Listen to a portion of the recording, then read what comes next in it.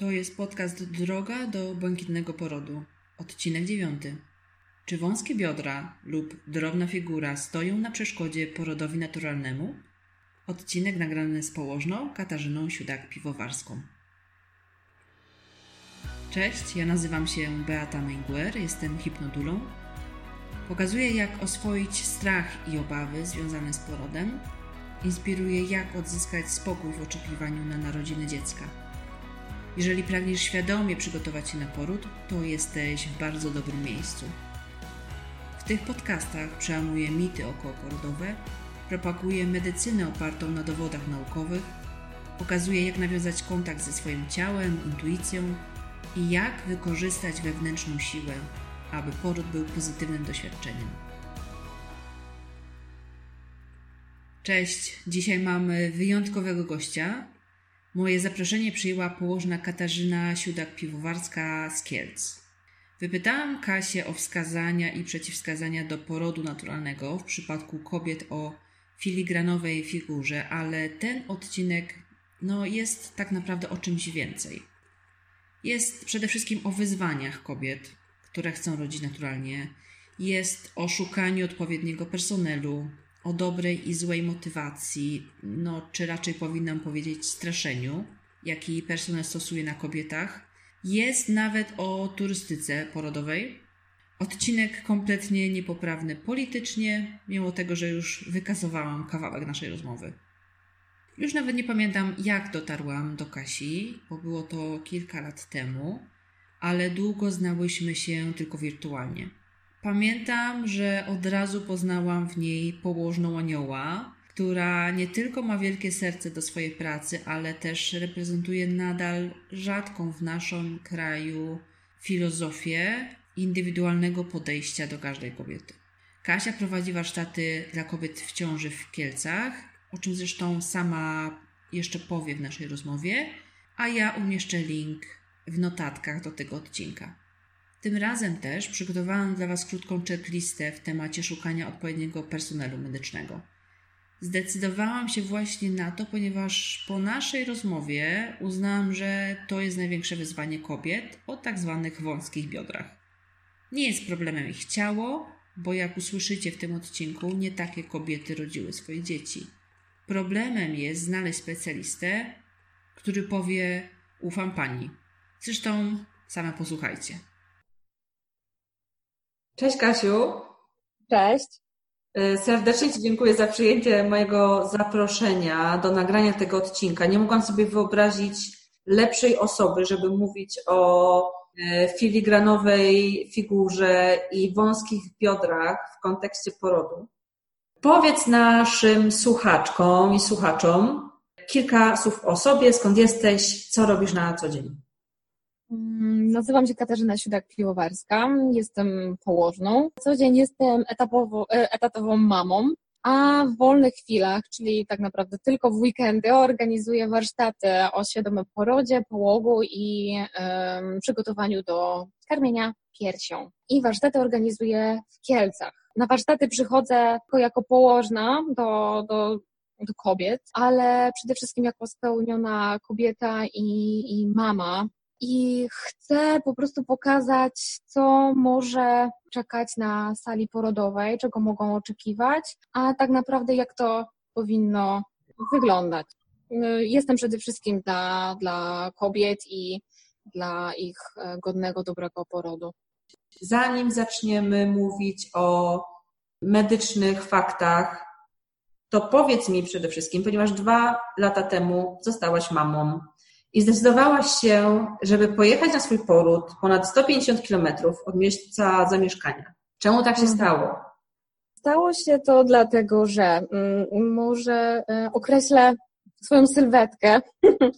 Mam 1,50 m i zawsze ważyłam maks 42 kg, w ciąży było to 48 kg i nawet nie w ciąży, tylko cały czas zawsze słyszałam, że będziesz miała cięcie cesarskie, na pewno nie urodzisz siłami natury, jesteś tak mała i tak masz małą miednicę, że tam na pewno główka dziecka się nie przeciśnie. Zawsze to słyszałam. Oczywiście ja wiedziałam swoje od studiów i dopóki nie przeczytałam książek Irenki Hołuj, tak naprawdę chyba bym trwała w tym szpitalnym takim procesie zmedykalizowania porodu, ale właśnie dobrze, że natrafiłam na książki pani Irenki Hołuj i od tamtej pory ja wiedziałam, że urodzę naturalnie, pomimo że inne głosy, komentarze docierały do mnie, oczywiście ze strony bliskich, no ale przede wszystkim personelu medycznego. No i czemu podjęliśmy taką decyzję, że pojechaliśmy dalej urodzić? Dlatego, że w mojej okolicy nie było możliwości na poród w pełni naturalny. Czemu podkreślam to w pełni? Dlatego, że w naszym województwie są niestety porody bardzo zmedykalizowane w każdej placówce położniczej.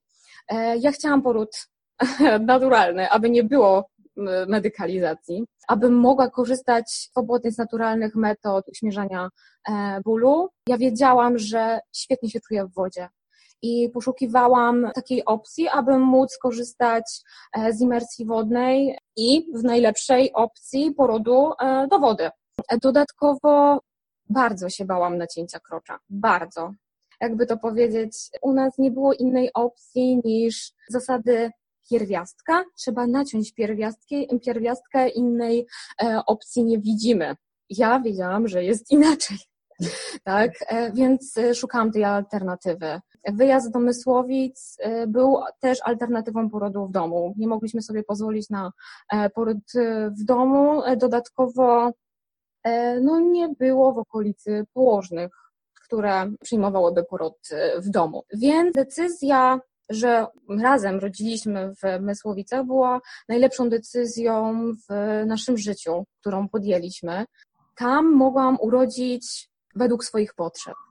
Tam był respektowany nasz plan porodu, bo nie układałam sama planu porodu, tylko razem z mężem. Tam mogłam urodzić w ciszy, w spokoju. Zapisałam w planie porodu: bardzo proszę, aby jak najmniej mnie badać ginekologicznie. I to było respektowane. Ja później po prostu otworzyłam buzię, bo byłam tak bardzo po prostu zszokowana, gdy lekarz przyszedł do mnie podczas porodu i powiedział, że nie będzie mnie badał, nie będzie mi po prostu przeszkadzał. To było dla mnie takie niesamowite, że ja miałam już kryzys 7 centymetra, bardzo już intensywnie sobie wtedy śpiewałam i byłam w stanie po prostu wtedy jakby zatrzymać się i powiedzieć: wow! I oczywiście lekarz się zaśmiał razem z położną i z moim mężem. No ale to jest niesamowite, bo ja myślałam w najgorszym przypadku, że będąc w tej wannie podczas mojego porodu przyjdzie lekarz, poprosi mnie, żebym wyszła, położyła się na łóżku, na plecach i została zbadana. Ale tak nie było. To była po prostu jakaś magia, bajka po prostu. Rodziłam w idealnym miejscu, byliśmy w idealnym miejscu i przede wszystkim nie przeszkadzano mi w porodzie. Twoją historię mogą wszyscy przeczytać na Twoim profilu na Instagramie, prawda? Ja umieszczę jeszcze link do tego profilu w artykule, jakby w tym podcaście. Natomiast ja pamiętam, że pisałaś tą opowieść w częściach, chyba 6 przynajmniej, prawda? Ona była długa i piękna, także każdemu polecam, żeby ją sobie przeczytał. Jakie wyzwania stoją przed innymi kobietami o tak zwanych wąskich biodrach i filigranowej budowie, kiedy są w ciąży? Wydaje mi się, że przede wszystkim straszenie, że personel medyczny nie podchodzi tak holistycznie i indywidualnie do kobiety, która rzeczywiście może mieć zmniejszone wymiary miednicy, tylko jest komentarz typu: jeżeli pani nie będzie miała planowego cięcia cesarskiego, to wyląduje pani na ujomie razem z dzieckiem. I ja otrzymałam taki komentarz od znajomej lekarki, po czym pomyślałam: okej, czyli po prostu mam nie rodzić w swoim szpitalu, skoro to będzie po prostu taki scenariusz. Straszenie kobiet nigdy nie jest dobrą motywacją. To od razu możecie zweryfikować, jeżeli ktoś was straszy, okazuje po prostu brak szacunku do was. Rozmowa na temat szans porodu siłami natury powinna opierać się na merytorycznej rozmowie, merytorycznych argumentach i oczywiście szacunku do kobiety i jej potrzeb, a nie z góry narzucanie pewnych reguł, zasad, procedur. Przede wszystkim musimy wysłuchać kobiety. Dodatkowo takim wyzwaniem jest to, żeby w ogóle znaleźć takie osoby, które będą nas wspierać od tej strony medycznej. Lekarza prowadzącego, jeżeli mamy ciążę fizjologiczną, oczywiście możemy mieć położną, która będzie prowadzić naszą ciążę. I myślę, że to jest najlepsze rozwiązanie, bo położna jest specjalistką od fizjologii, od naturalnego porodu i ona zawsze będzie bronić natury, nas. I to jest, myślę, że problem w wielu miejscach, że rzeczywiście albo trudno jest dostać się do takich osób, albo w ogóle takich osób nie ma. Tylko na szczęście w Polsce nie jest to obligatoryjne, że prowadzimy ciążę u konkretnego lekarza i w tym szpitalu również musimy rodzić. Nie, to my jako kobiety, przyszłe matki, decydujemy o miejscu narodzin naszego dziecka. I tak naprawdę możemy, nie wiem, wybrać się na wakacje gdzieś nad morze i tam po prostu urodzić. Albo tak jak ja, pojechałam sobie do IKEA. Tam spędziłam pierwszy okres porodu, po czym pojechałam do szpitala, do swojej zaufanej położnej. I to było też to, że ja czułam się tam po prostu jak w domu. Czułam się swobodnie, bezpiecznie i to było miejsce, w którym ja wiedziałam, że się nie zablokuję. Wiedziałam, że mój poród jest w głowie i dopóki ja będę się czuła bezpiecznie, będą mnie otaczały zaufane osoby i mogę im powierzyć tak naprawdę wszystko i czuć się tak swobodnie, jakbym była w domu, to wszystko będzie dobrze.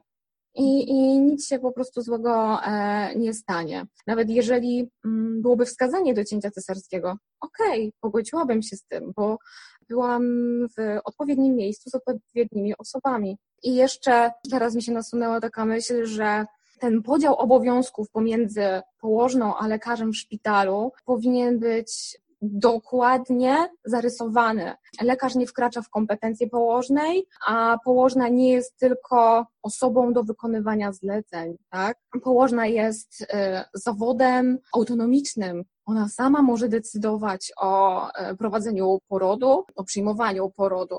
I to było piękne w Mysłowicach, że lekarz wychodząc, on powiedział, że jeżeli coś będzie się działo, tak, że będzie potrzebne wsparcie jego, to po prostu położna go poinformuje o tym. I on jest obok, on czuwa. I to było piękne, bo odczuwało się taki wzajemny szacunek i dobrą relację, dobrą współpracę. I to jest bardzo, bardzo ważne właśnie w pracy na sali porodowej. Dodał jeszcze, że jestem po prostu w dobrych rękach.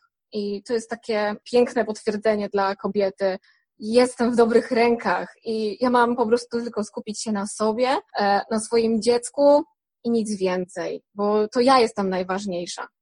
Kasiu, co polecasz w takim razie kobietom w ciąży, które wiedzą, że mogą mieć problem z znalezieniem odpowiedniego miejsca na poród? Czy na przykład podczas jednej z wizyt u lekarza prowadzącego usłyszały, że może mieć Pani problem z urodzeniem, ponieważ jest Pani drobna, czy ma Pani wąskie biodra. Gdzie się kierować? Jak szukać? Jak szukać? To jest pytanie. Jest taka piękna grupa Błękitny Poród, Tak.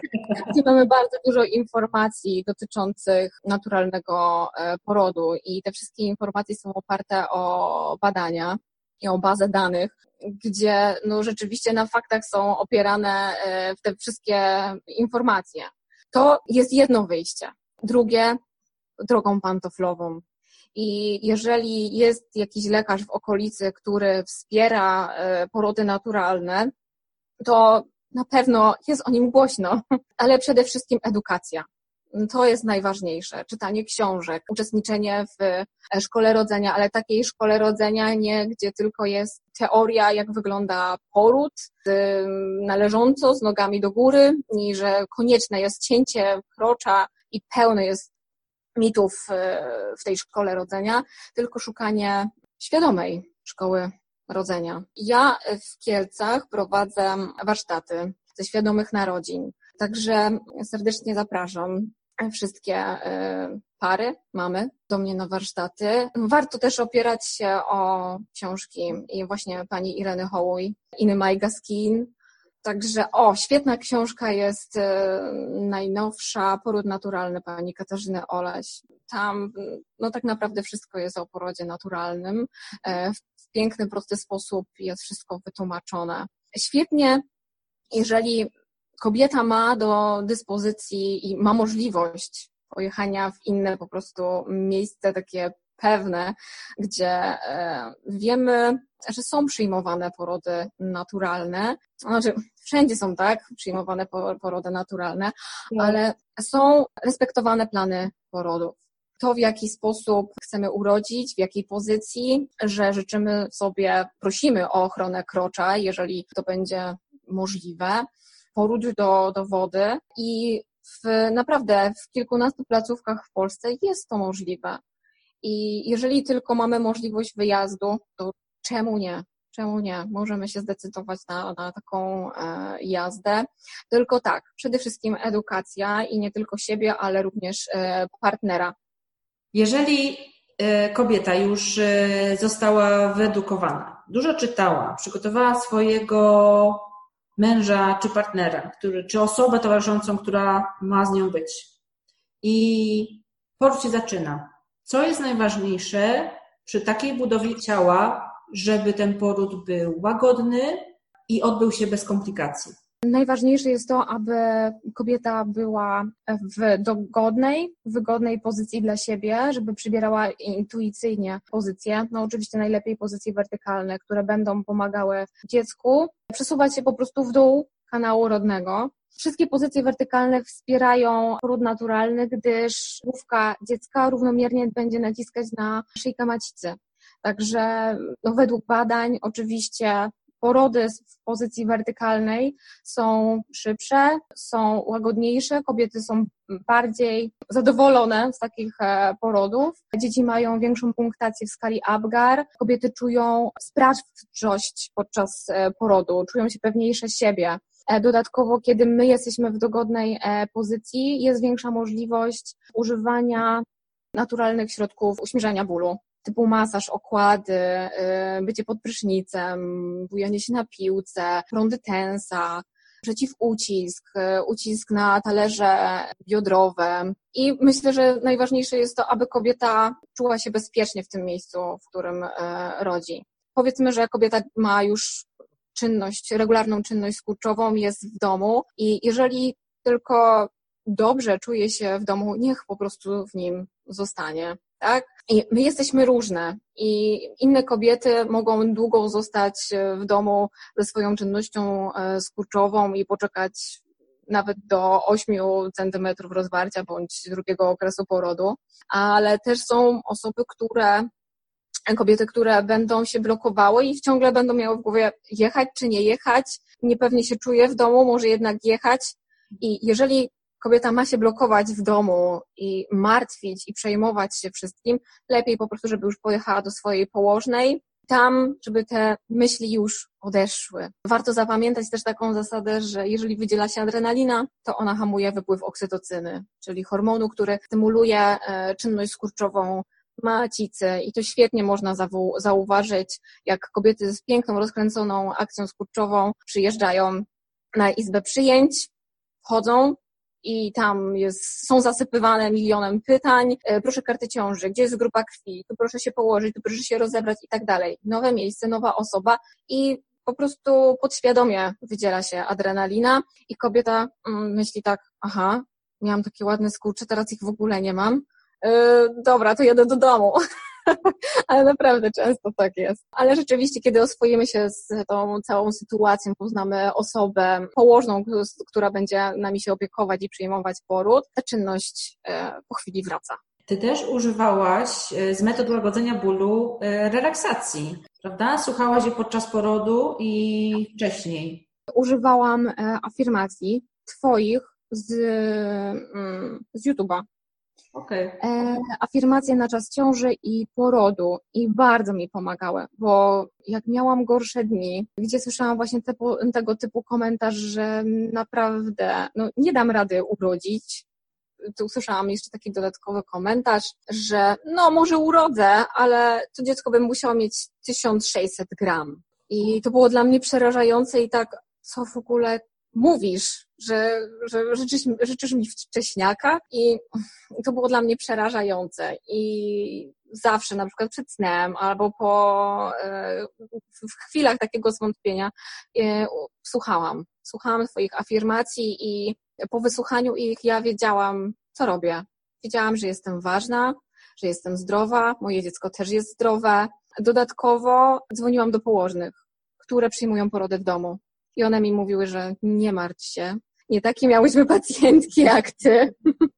I one pięknie rodziły. I kobiety potrzebują właśnie takiej motywacji do porodu, a nie straszenia. Straszenie tylko negatywne skutki po prostu powoduje, żadnych nie ma korzyści, a taka motywacja, wsparcie, rozmowa, dodanie otuchy, dodatkowo podsyłanie rzetelnych informacji, badań światowych, które rzeczywiście są po prostu na korzyść porodu naturalnego, dodawały mi jak najbardziej otuchy i pewności, że robię wszystko, co mogę i idę w dobrym kierunku, żeby urodzić godnie moje dziecko. Tak jak po prostu chcę, jak o tym marzę. Tak, to jest podstawa. Kasiu, to może przejdziemy w takim razie do odpowiedzi na pytania, które pojawiły się w dyskusji do tego tematu, właśnie na grupie Błękitny Poród. Dobrze? Pierwsze pytanie. Skąd się wzięły pomiary miednicy? Czy ich zastosowanie współcześnie ma uzasadnienie w wynikach badań naukowych? Jakie są w tym temacie rekomendacje WHO? Od razu nasuwa mi się takie porównanie. Wyobraźmy sobie sylwetkę przeciętnej Brazylijki o szerokich biodrach, i też możemy się domyślić, że szerokiej miednicy. Tak? A w Brazylii jest największy odsetek cięć cesarskich na świecie. I on już przekracza 60%. To jest, właśnie, możemy sobie zadać takie pytanie retoryczne, co jest nie tak.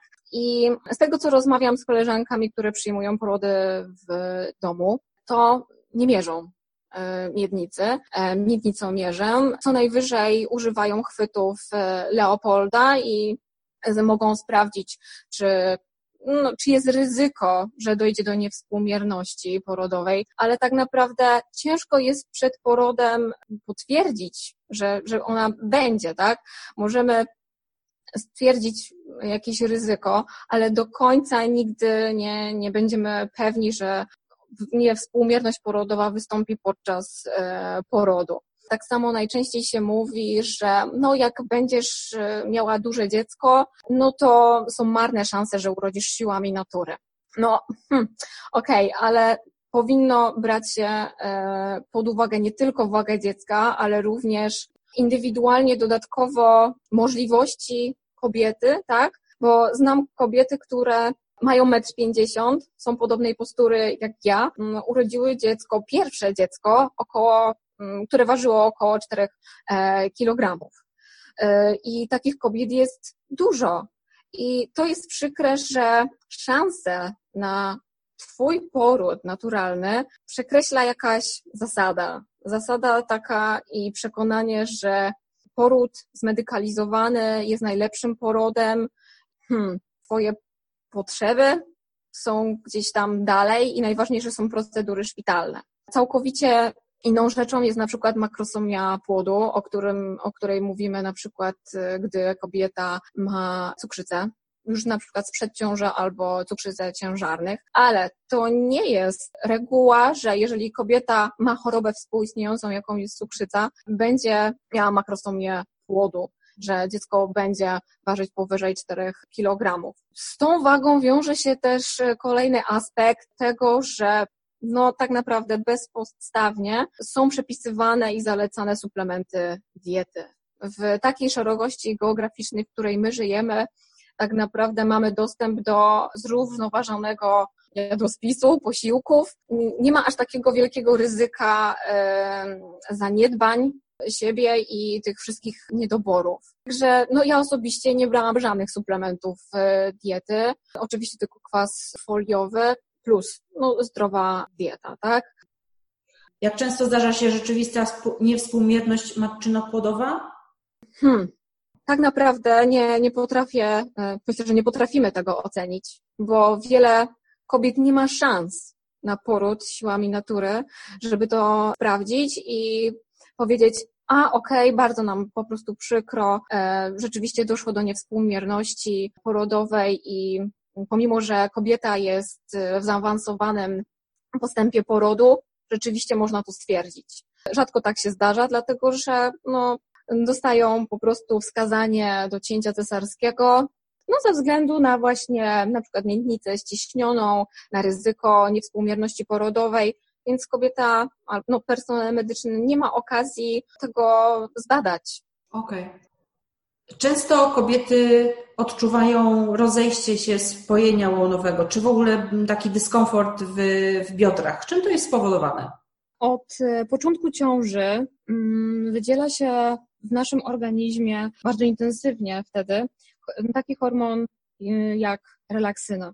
I ona właśnie rozluźnia więzadła maciczne, aby po prostu ułatwić nam poród, przygotowując kanał rodny, całą naszą miednicę do tego, aby przygotować się na przejście naszego dziecka właśnie przez kanał rodny. I te dolegliwości bólowe są jak najbardziej normalne. Jeżeli rzeczywiście nie dają nam funkcjonować, to warto się udać wtedy do fizjoterapeuty. I to nie jest tak, że ma nas nigdy nie dotykać i żadnych masaży i tak dalej. Właśnie są zalecane. To nie jest tak, że jak jesteśmy w ciąży, to mamy cierpieć. Nie. Fizjoterapeuta naprawdę się tym zajmie porządnie i te dolegliwości nie będą aż tak bardzo nas obciążać. Ale rzeczywiście od samego początku ciąży czujemy taki luz w miednicy. Sama miałam ogromne dolegliwości bólowe przy spojeniu, ale tak jak było w tym komentarzu, że ja się bardzo cieszyłam też, bo miałam tą świadomość, że to wszystko jest naturalne i to wszystko natura nie wymyśliła tego bezpodstawnie. Natura wie, co robi i tak samo czemu główka dziecka nie jest od razu twardą, zwartą kością, tak, tylko ma w dalszym ciągu elastyczne ciemiączka i szwy, aby móc się dostosować do właśnie kanału rodnego. I często bardzo dzieciaczki rodzą się z różnym kształtem główki i są zdrowe. A przychodzi mi jeszcze do głowy takie pytanie, jak możemy zapracować na to, żeby poród przebiegał łagodnie? Co kobieta w ciąży powinna robić, żeby, wspomóc ten proces? Techniki relaksacyjne, żeby wiedzieć, w jaki sposób się wyciszyć, zrelaksować, wiedzieć, kiedy my mamy rozluźnione mięśnie na miednicy, w jaki sposób możemy oddychać, na przykład na danym etapie porodu, jak sobie w tym pomóc. Co więcej, możemy uczestniczyć w zajęciach dla kobiet w ciąży, prowadzonych albo przez położnych, fizjoterapeutów, trenerów personalnych i takie przygotowanie, nie tylko właśnie psychiczne, ale również fizyczne, pozwoli nam na bycie w dobrej formie w trakcie porodu, ale również szybkie dojście do siebie po porodzie. To na koniec w takim razie ja mam tylko jedno pytanie jeszcze. Czy wąska miednica jest przeciwwskazaniem do porodu naturalnego? Nie jest. Nie jest. Możemy brać również pod uwagę jakieś stany patologiczne, tak? Wady postawy, stany po wypadku, powikłania po krzywicy. Ale jeżeli ciąża przebiega fizjologicznie, kobieta jest zdrowa, dziecko również jest zdrowe i mamy tylko w głowie, jakby przeszkodą tylko są wąskie biodra i pomniejszone wymiary miednicy, nie jest to przeciwwskazanie. Chociaż dobrze by było sprawić tą korelację pomiędzy wagą dziecka, ale warto zawsze dać szansę kobiecie na poród siłami natury. I naprawdę są placówki u nas w Polsce położnicze i są osoby, które tą szansę nam dadzą i powiedzą, że jakby coś się działo, jestem obok, czuwam. To jest takie, myślę, że najważniejsze dla nas, dla kobiet, żebyśmy czuły się pewnie podczas porodu, bezpiecznie. No i przede wszystkim edukacja. Edukacja na każdym poziomie, nie tylko kobiety, ale właśnie też osób wspierających. Dlaczego też mówię o osobach towarzyszących podczas porodu? To zaobserwowałam u swojego męża i on widział, że ja jestem gotowa na taki poród, że marzę o takim porodzie i przecież równie dobrze mógł powiedzieć, no ale chwila, oni są lekarzami, są położnymi z dużym stażem, co ty możesz wiedzieć o tym porodzie, oni chcą dobrze dla ciebie. Ale on mi zaufał tym położnym, które szanują decyzje kobiety, ich potrzeby. To było też takie piękne, że mój mąż mi powiedział, zawiozę cię wszędzie tam, gdzie tylko będziesz chciała. Żebyś tylko czuła się dobrze, bezpiecznie, swobodnie. I wszędzie cię zawiozę. I to było super, bo nie bał się ze mną jechać do porodu i myślę, że nawet gdyby była jakaś akcja, że urodziłabym w samochodzie, to on by pięknie przyjął ten poród, sama bym sobie poradziła. Cudownie.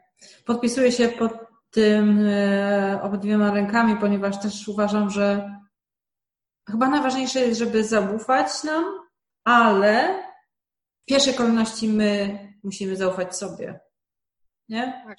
Żeby też otoczenie nam zaufało, bo ja czasem się nie dziwię, że też personel jakby nie chce oddać tej odpowiedzialności kobiecie, jeżeli ona nie chce nawet jej, prawda? Tak, i to wynika po prostu z nieświadomości, z braku przygotowania się do porodu. Tak samo na warsztatach tłumaczę, czemu na przykład w Szwecji, Islandii, Holandii maksymalny odsetek nacięć krocza to jest 7%, a u nas i w Portugalii około 70%. I chwila, bardzo się różnimy pochwami i kroczami. No nie, różni się po prostu system opieki okołoporodowej. To w dużym stopniu. U nas jest brak ciągłości tej opieki okołoporodowej. Całkowicie inaczej czułaby się kobieta jak położna, którą zna tak naprawdę od początku ciąży, przyjmuje jej poród, opiekuje się nią cały czas. No to jest, myślę, że cudowne uczucie, idąc nawet na salę porodową albo rodząc w domu z tą położną, która zna nas po prostu na wylot. I nie muszę jej dawać kartki z planem porodu, bo ona już wie, jak ja chcę rodzić. I ona wie, że przede wszystkim jedna jest taka zasada, żeby po prostu nie przeszkadzać.